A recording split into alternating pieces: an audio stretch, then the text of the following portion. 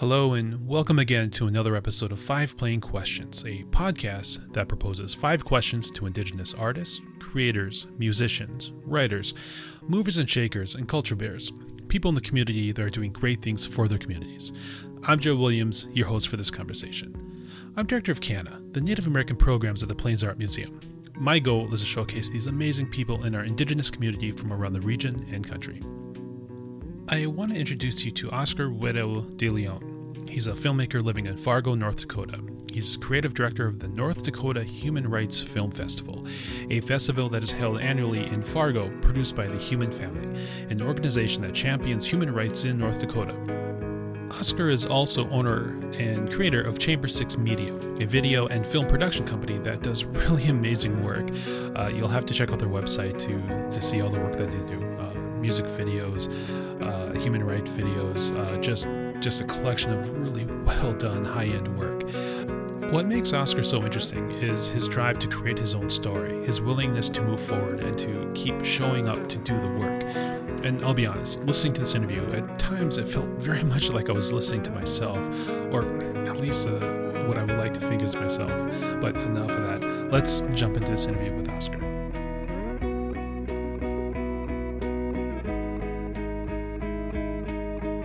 Oscar, hi. Welcome so much to Five Plain Questions. It's really great to have you here.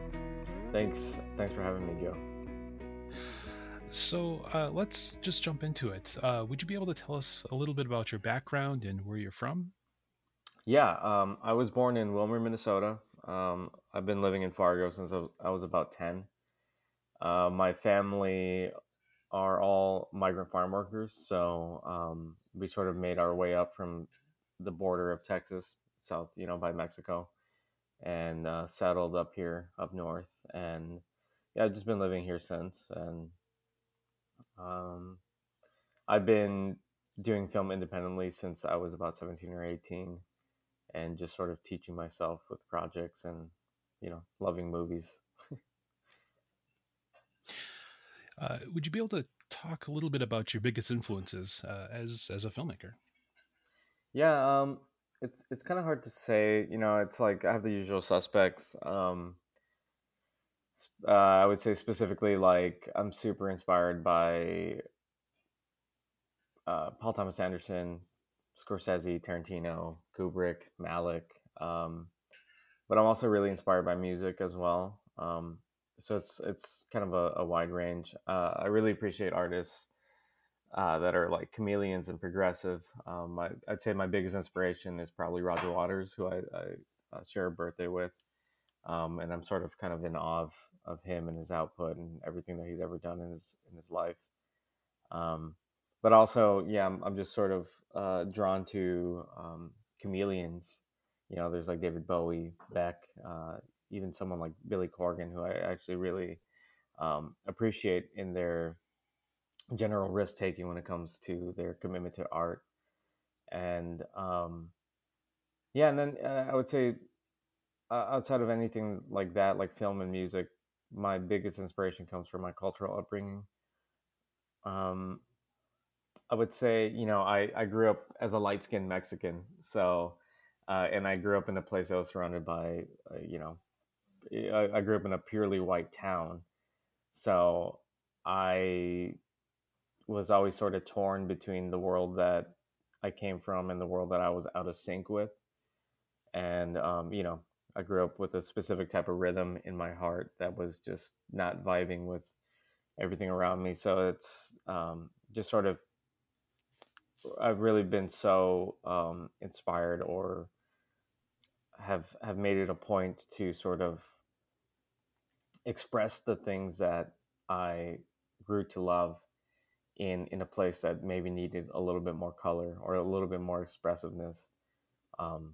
Because it was tough growing up here, kind of removed from all of that, and also sort of representing something that ultimately doesn't really capture who I am, like just being light skinned and stuff like that. It's kind of a tough thing to sort of get into, because it gets into like cultural identity and stuff, like um, who are you and how what do you represent, because you're not Mexican enough to be Mexican, but you're not American enough to be American, but also you look like you're a little white boy. I mean, that's why my nickname is Güero. Güero in Spanish means white boy. And yeah, there was just a certain point where I started realizing that Güero is who I am, and that's who I have to sort of represent publicly, just as a sort of way to buck against anything that I see as not culturally um, diverse or anything like that. You know what I mean? So Mm. yeah, so I would say um, my influence really comes from a lot of my culture and what I would love to express. Uh, if I could back up for a second, can you talk a little bit about what drew you into filmmaking? What was Mhm. um, what was that process for you? Yeah, I don't know. I've just been so in awe of film. There, I don't know what specifically it was, but I think when I grew up so low, lower class, very poor growing up, and parents weren't really around because they were working 3 or 4 jobs just to make ends meet. And I think a lot of that, I was just watching TV a lot, I would say, and watching movies and stuff. And I think I just got swept up in that imaginary world. And also, when you're not working, like my parents were, a big pastime would be to just sit and watch movies, and I would, my dad would always watch a lot of really interesting films, and I would always end up catching them, uh, and that sort of caught my imagination. It wasn't until I was about, and I was, I would say 12, 13, I started realizing that I could collect ideas onto a piece of paper and let my imagination run wild. And it was like around that time that DV cameras were like at least readily accessible. My parents had one to record us and stuff like that. So um, I started making little goofy movies by myself and stuff, and then I got into the world of film. It was like around 15, 16. You start learning about the classics and stuff like that. But it was like around 16 or 17, I ended up watching Amores Perros for the first time. And that's Alejandro Gonzalez Inarritu's first film. And it was like, so I had never seen a movie that was so insanely visceral, but also representing the culture in a way that I had never seen before. And I mean, that movie's it's about Mexico City. That's what that film is about. It's about how crazy that life is, um, and there's such a deep well of empathy in that film. It kind of just blew my brains, So it sort of it lit something in me where it made me think that I could do something like that, or that I should do something like that, um, to sort of just express myself. And then along the way too, there was like I remember watching The Thin Red Line for the first time, and I was like, I don't know, 14, 15, and just around that time I was like, oh, I love war films. And then that's it's a war film, but it's not a war film. Like No. it's something so completely different. And um and that just sort of like kind of locked into me. There's something about film that I can't express. It's I think it's the perfect medium because it blends writing, music, and photography together in a beautiful way. And there's something about when I'm watching a movie, when it really really hits me, that it transcends all of those things put together. And it's my opinion that it can emulate life more than life itself. Sometimes it really gets to emotions that are really hard to define, um, and it really is just like specific. You'll see specific frames matched with music, and Terrence Malick is specifically like that. and it hits some emotion that's so ephemeral. It's so it's hard to even describe that. It's just like, oh my god, whatever that was, like I want to do that over and over and over again. So that's basically how I got into film, just trying to capture that feeling. I could do a whole episode on the Thin Red Line. You know, we've talked before Yeah. about the importance of this film, and I think it's just the collection of all the right people doing all the right things. Um, I feel it's Hans Zimmer's best work. Hmm. The cinematographer, John Toll, I believe. Maybe, yeah. um, his work is just yeah. And I've spoken to a couple individuals that had worked on that film, and it was a matter of patience with Terrence Malick, you know, because they would Hmm. set up these shots and they had the plans ready to go for that day, and there and I've heard this from different sources, but this was said to me from someone that was there. Uh, he'd be off filming a tree or a butterfly, and the production for the day was done because he was off with his cameraman chasing, you know, chasing Right. inspiration. Um, yeah. So, uh, but getting back to our conversation again, I could talk about this film Yeah, forever. yeah. So, how have you developed your career? Yeah. Yeah. So you know, in high school, I was making little films here and there. I mean, again, like I was poor. I didn't have anyone around me that was interested in film. You know, I didn't really know anyone that was interested. It was just like I was just so purely driven by that idea that um, I just felt so compelled to do something, you know, and to go as big as possible. And and you know, growing up, art was never really encouraged in the house.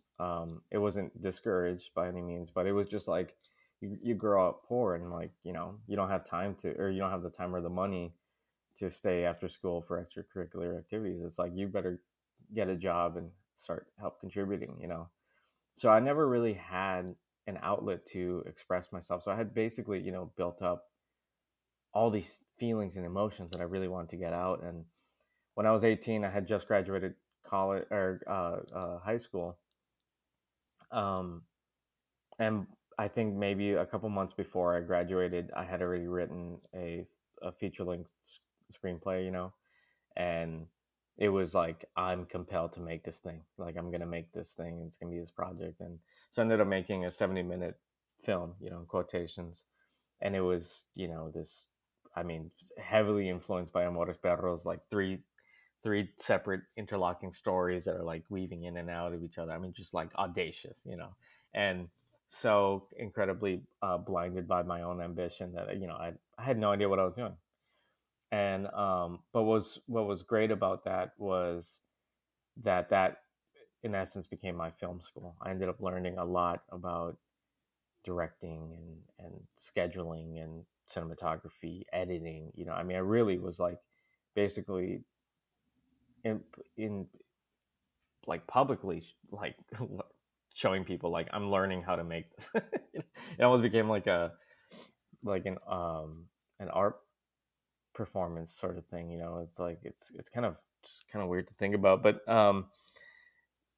that was when I was 18. That was already like about 11 years, 12 years ago. And yeah, since then it's just sort of refining that, really learning how to make an illusion, because that's what film is. And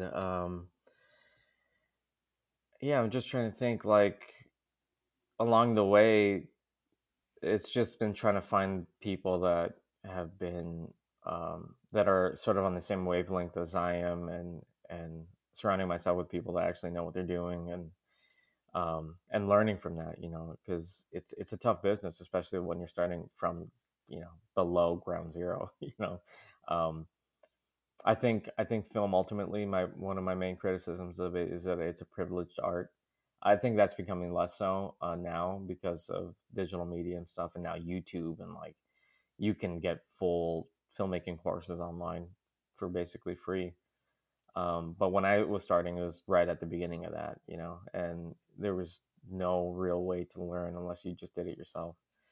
And so just since then, I've just been sort of learning um, every project and pushing myself to make things bigger in more intimate ways, if that makes sense. Like learning how to do the things that I want to do, but having to do them piece by piece. And yeah, it's like 12 years into this little excursion, and I feel like I'm just getting started. Like I just feel like I'm getting to the point where like I understand what it is I'm trying to do. How have opportunities presented themselves to you, or how have you sought opportunities from when you started to where you are now? Hmm. Well, I hope you appreciate this because it's not interpreted as arrogance, but in this town, like you have to make your own opportunities, and I think that's something that I learned at a core from being from an immigrant family. Nothing's going to be given to you. No one's going to respect you on the basis of your status alone. So you have to create the object that has to be adored or respected or whatever. And in essence, you have to create your own path, and especially when you're doing something like this, you have to like you have to really, chop down trees and stuff, and basically put yourself out there in order for opportunities to come to you. Um, yeah, if you don't go out and try to create your own opportunities, nothing's going to land in your lap. And I think beyond that, I think my general interest and just me being an open person has led me into like surprising detours, of doing specific things. I would say, like the my involvement with like the North Dakota Human Rights Film Festival was nothing that I ever saw me ever doing, but it was just like my general interest in social justice and human rights in general, and also you know being in the position that I'm in, which is I do want to diversify Fargo, or at least show that there's a lot of really really talented people that are culturally diverse in this town, and being a part of the the change.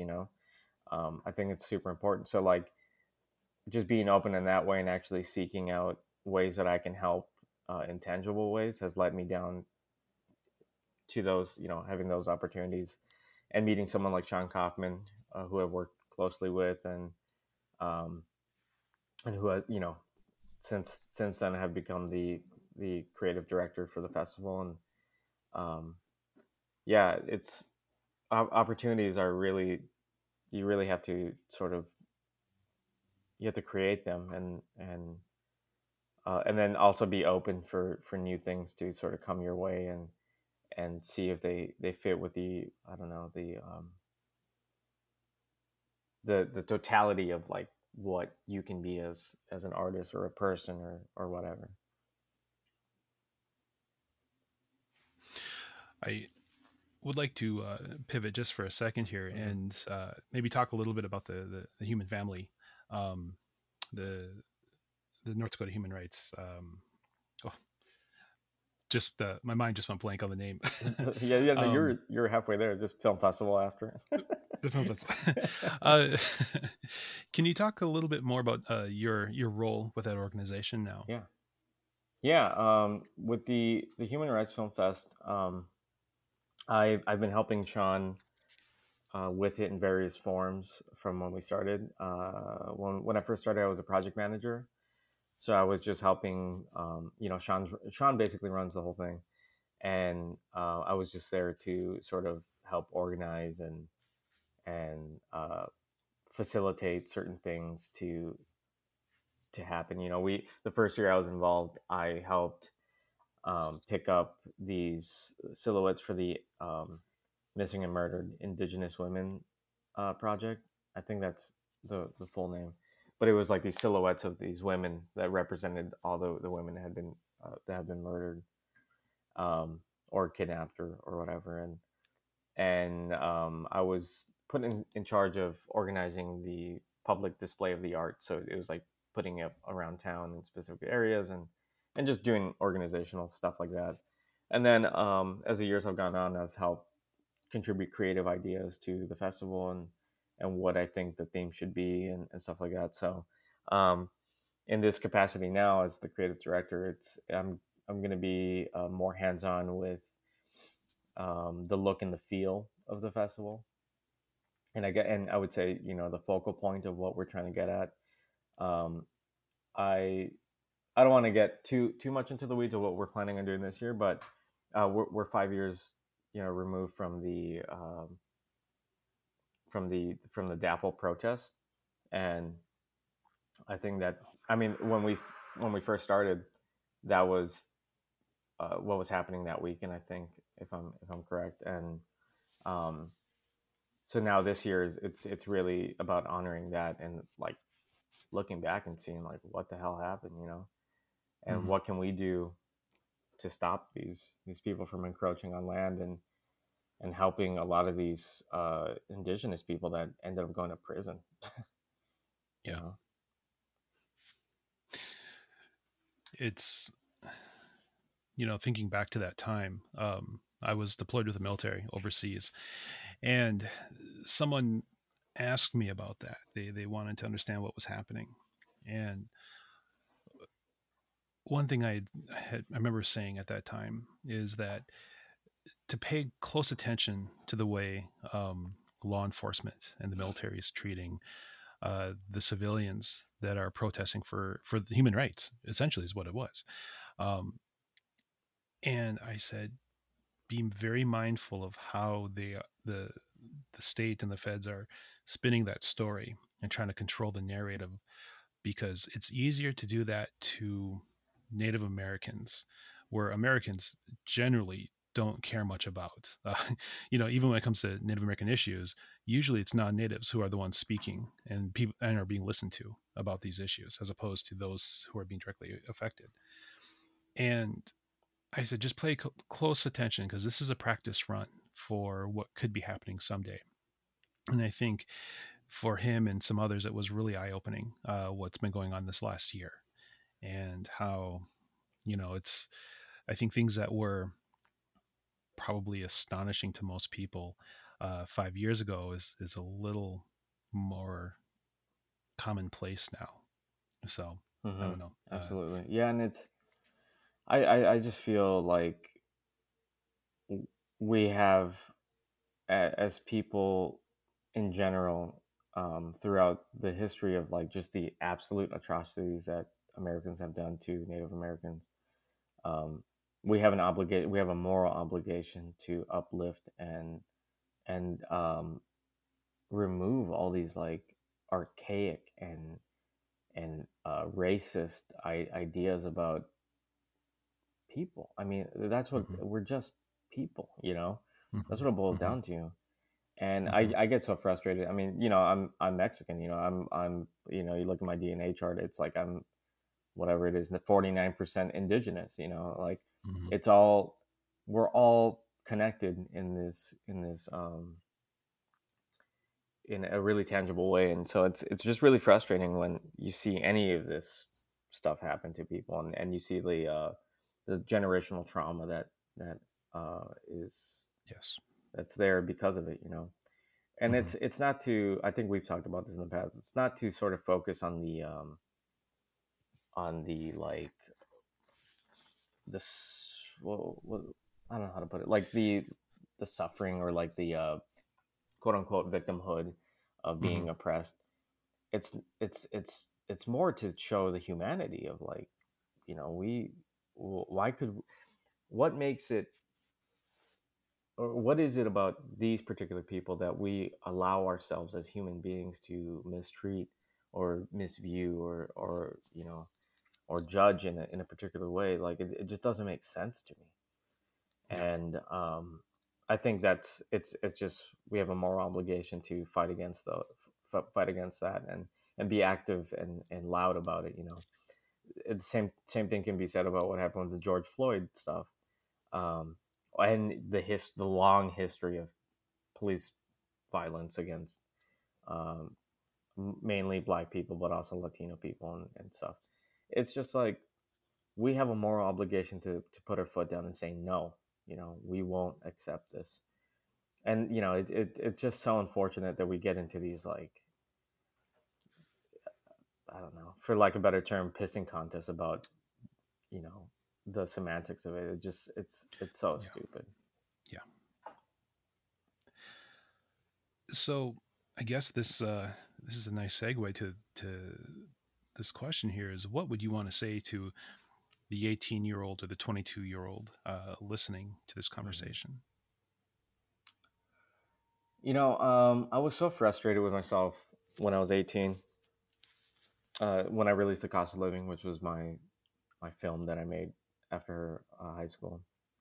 And I was just frustrated with myself because, um, as a person coming out of poverty, you have to be excellent. You have to be beyond excellent. You have to excel at everything. Better than anyone who's already established. You have to like prove yourself, um, to be more competent, to be um, more talented or whatever. Like it's like it always feels like you have to just be better than everyone in order to just be viewed as a normal person. And so I was frustrated with myself at 18 because I knew when I was a kid that what I was doing wasn't what I was seeing on screen, but that's what I wanted. And I mean, those are high ideals, and those ideals are just there because you're naive. You're a kid. You don't know what the reality of it is until you do it. So I was frustrated with myself, and I was so committed to making something that was really great. But I was completely, blinded by my own naivete, and for most of my early 20s, that really plagued me because it made me feel like I had walked naked on stage, and everyone was laughing at me. And it really hurt because deep down, when you're watching something that isn't up to your own standards. And a few years ago, I got reacquainted with that guy, with my 18-year-old self, and I started recontextualizing the choices I made, and there was a period there in my early 20s where I was really wallowing in my own dissatisfaction of what I couldn't do, right? And when I got reacquainted with myself, I really was I saw that I was a kid that was so driven by my passions, and my own defiance that I did the thing, which is something that a lot of people can't say they did. And I felt such a wave of compassion for myself, and I just thought, wow, man, like you went for it, and that's beautiful. I now think that I wish I could just tell myself, hey, keep going, be driven by your passion, but don't be blinded by it, and take your time, learn more, develop your emotions, keep pushing. um, the only way I've done anything in this life is because I've refused to give up, and I've only gotten close because I've been scared of being exposed as a complete fraud. And fear is super interesting. There's a story about Customato, who's Mike Tyson's trainer from the '80s, and I'm going to read the quote here so I don't screw it up. But he had this like really interesting analogy about fear, and he said, you must understand fear so you can manipulate it. Fear is like fire. You can make it work for you. It can warm you in the winter. It can cook your food when you're hungry, and it can give you light when you're in the dark, and produce energy. But if you let it get out of control, it can hurt you or even kill you.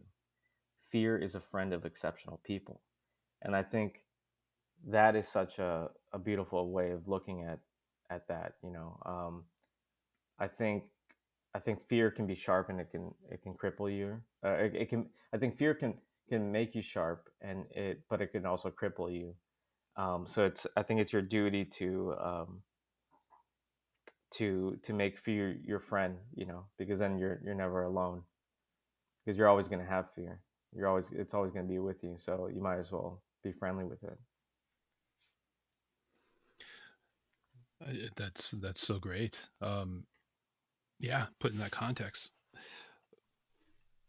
Where can the listener find your work? Where can they connect with you? So I have a little production company. Our production company is called Chamber 6 Media, all spelled out. And we have a website, chamber6media.com. You can see our stuff there. I also have a personal website, oscardeleonjr.com. And yeah, I mean, we're trying to be. The pandemic it's funny. It kind of made us realize that if we didn't create, we were going to die. So we've been hyper prolific in the past 6 months, just like putting stuff out. And so that's probably the best way. It's our websites, to see all the stuff we're doing. And yeah. Okay. I'll put links in the production notes so people can click on that and go there. Right.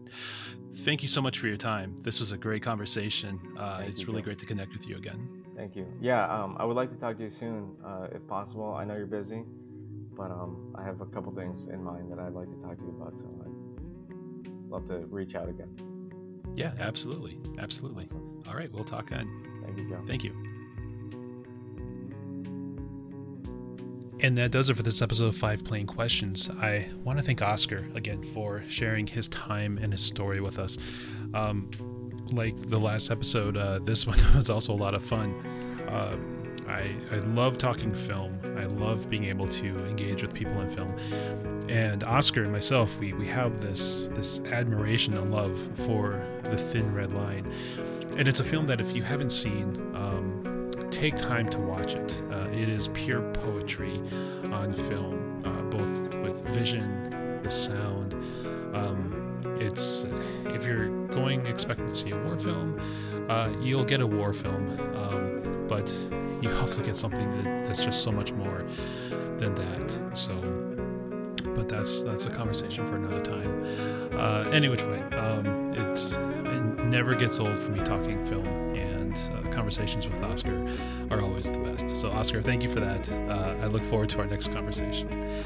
More importantly, I want to thank you for joining us and spending your time listening and to what I feel is a very important story and perspective from our community.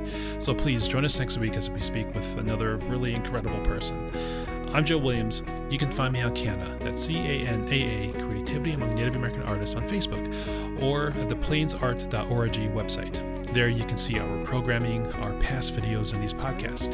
And currently, we have an exhibition by Roger Brower, Oglala Lakota artist, who was a previous guest on the show.